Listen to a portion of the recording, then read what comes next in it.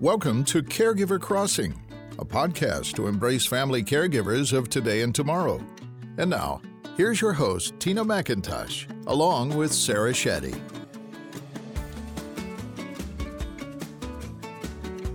Hey, everybody. It is Caregiver Crossing, the podcast built for caregivers, those of us who are caregiving now and those who will be in the future.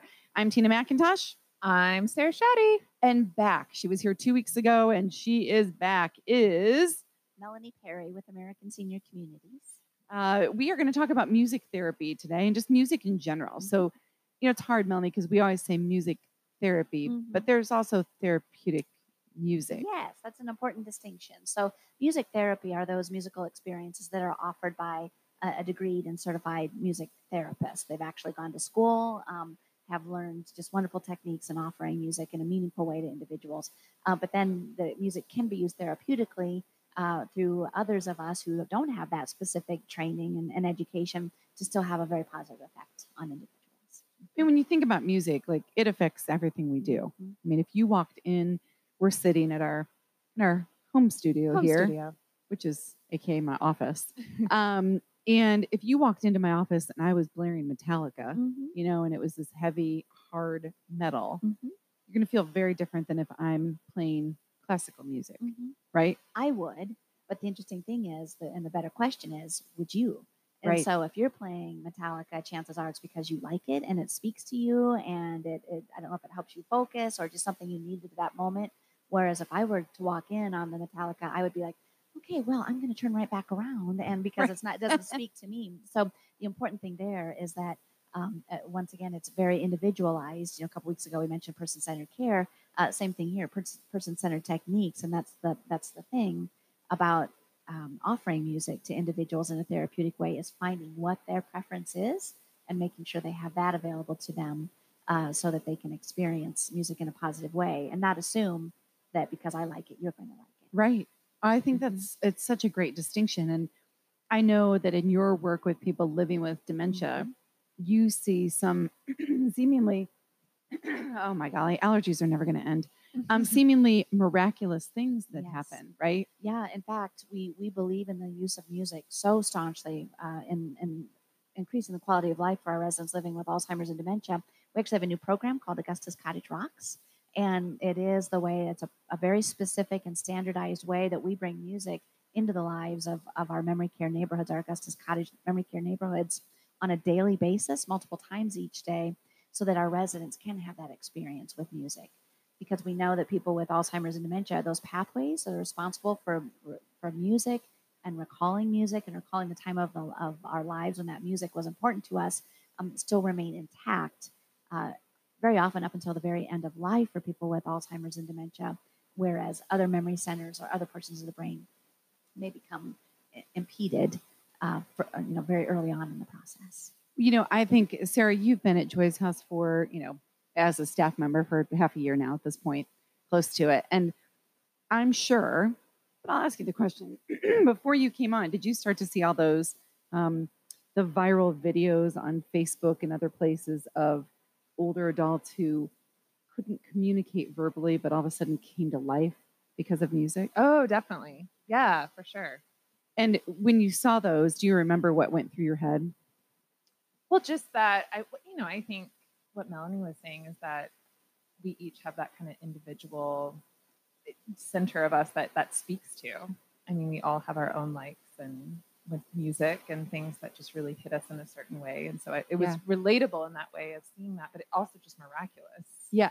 Miraculous is the word that comes to mind for me too. I mean, I remember seeing those and thinking, here is a person. Now, keep in mind, I love people who are living with all kinds of life-altering diagnoses. Dementia is certainly one of them, and a big one for what we do at Joy's House and what obviously Augustus Cottage and other parts of American Senior Communities does. But I remember seeing those videos, and it was very much presented as, here's a woman sitting in a wheelchair, no life left in her. She's all her body is all sagging downward, and she's very sad and waiting for death. I feel like that's what it always looked like, right? Yeah. And then on comes the music, and her chin lifts up, and her eyes open and brighten, and all of a sudden her lips part, and not only is she there and communicating, but the words are coming back to her, and Mhm. she begins to sing and can carry them, the melody. Yes. And it felt, watching those videos, to me like a miracle. Sure. Yeah. Mhm. Now, there have been so many studies done to show us exactly what Melanie's saying, that we house that in the different part of the brain, Yes. which leads you to, if you really want to start tearing apart layers, like what really is Alzheimer's, Mhm. and what else is buried in other parts of the brain that we Yes. can awaken. Mhm. Mhm. Yeah. So it's a fascinating realization. And I think for people who don't have a music therapist available, I just want people to know that you can have therapeutic music. And they're even at Melanie, I've heard over time about people setting different tones in different areas of their homes with somebody Mhm. living with Alzheimer's. So Mhm. maybe playing, have you heard of this too? I have. So setting different tones or different types of music within the home, so that depending on how somebody is feeling, so maybe a little bit of a quieter music over here, or maybe more instrumental, maybe more vocal over here, so that kind of depending how they're feeling, they can kind of gravitate toward the area of the home that seems to fit them the most. But then also the way we choose the music for an individual is, with living with the Alzheimer's disease, is knowing their preferred genres, the types of music that they enjoyed. And then generally the rule of thumb is whatever was popular when that person was in their late teens to early to mid 20s will be the music that will resonate with them most dramatically. So if we're caring for somebody at home, and we certainly do this as part of our Augustus Cottage Rocks program too, is to find out what the age was that they were 18 to early 20s, know their preferred genre. Then we simply have to go and Google and look up what songs were the most popular during that time frame, and then we tend to find music that resonates very well with them.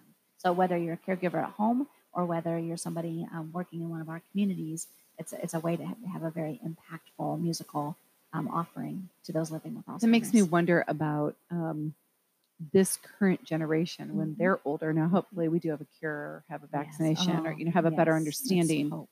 as well. But let's just say we don't, Mhm. because they don't have a genre, right? They Right. have, they have playlists, they Mhm. have Mhm. access to everything. So Yeah. that would be interesting. It will be interesting. How about what to use? Like some Mhm. people just put it on a speaker, Mhm. others do the headphones. Mhm. Do you all, or have you seen also those headphones that come around the neck? Yes. And those are the types of headphones that come around the neck, but still give the person a very personalized musical experience, are very important because, again, like everything else, some of the elders that we serve are fine with over the ear headphones, and those are ideal because they tend to shut out the outside noise, whereas other people are okay and prefer the earbuds.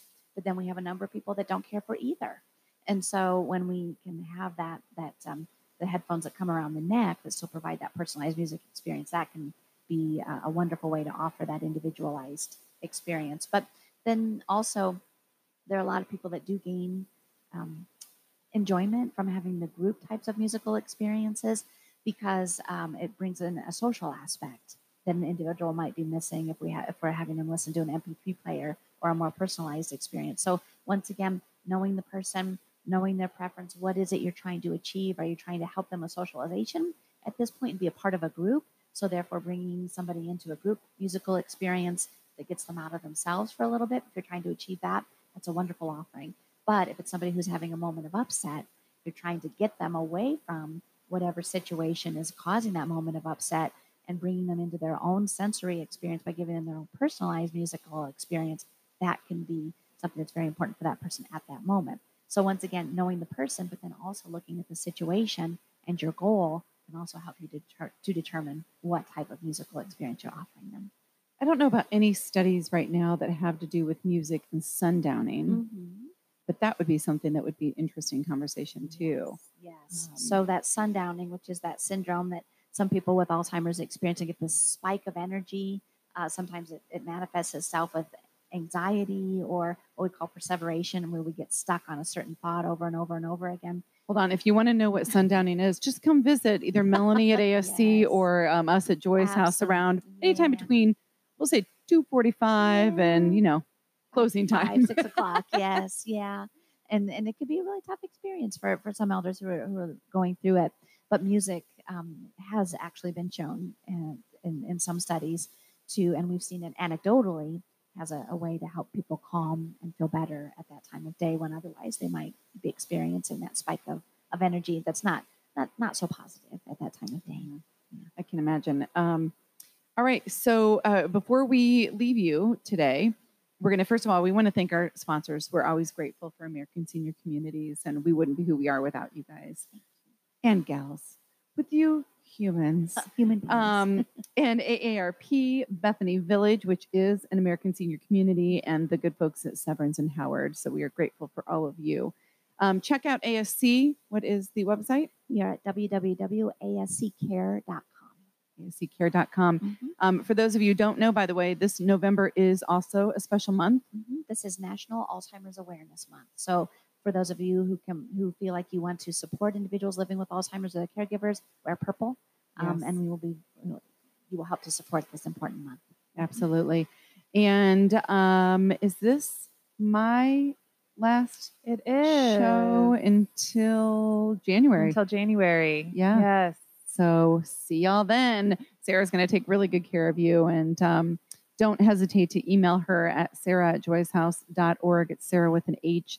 Let her know how we're doing and what else you want to see as well. But all right, before we go, favorite song, what do you think you'll remember when you're older?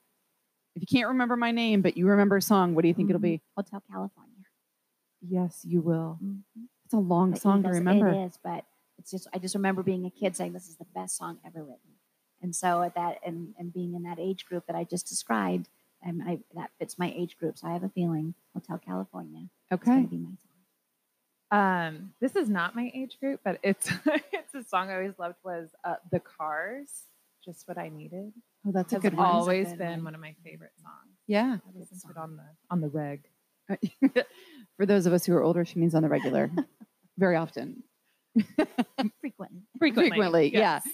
For me, I think it would be like Carpenters or James Taylor. Oh, Cars, or songs I would be in the car with my parents and they would be playing on the radio.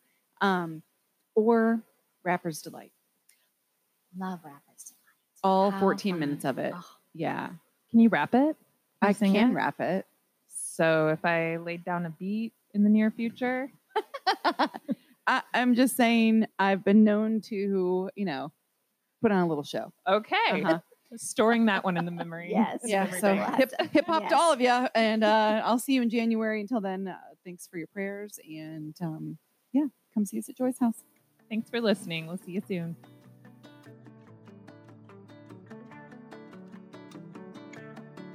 You've been listening to Caregiver Crossing, a podcast to embrace family caregivers of today and tomorrow. If you would like to learn more about Joy's House, visit joyshouse.org. And for social media, you can like us on Facebook at Caregiver Crossing.